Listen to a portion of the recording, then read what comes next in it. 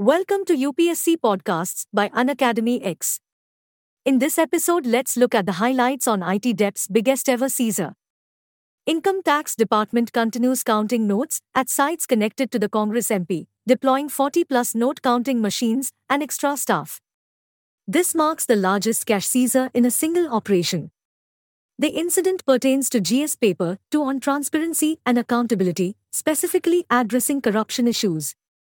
The Income Tax Department conducted searches at properties in Odisha linked to Baldev Sahu and Group of Companies Limited, a distillery firm run by family members of Congress Rajya Sabha MP Dheeraj Sahu.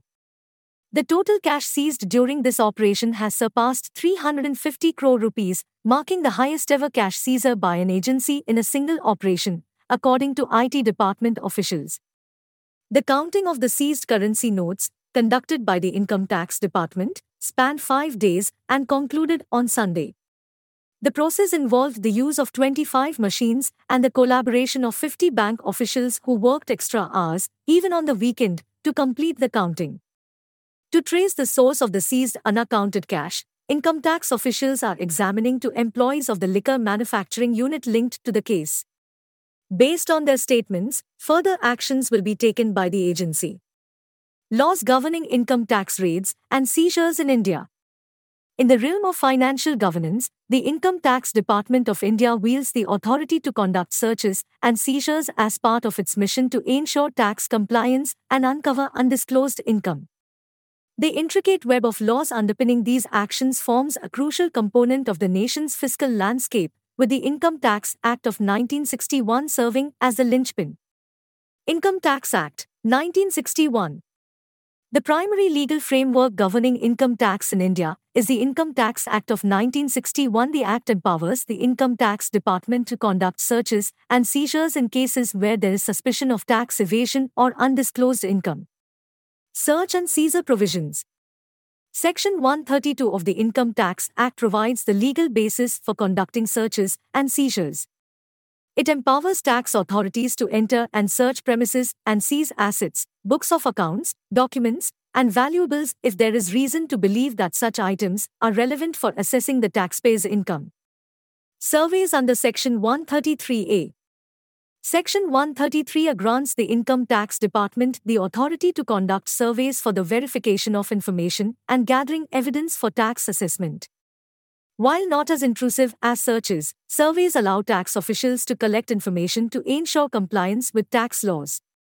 Benami Transactions Prohibition Act, 1988. The Benami Transactions Act complements the Income Tax Act by addressing transactions where property is held by one person but funded by another.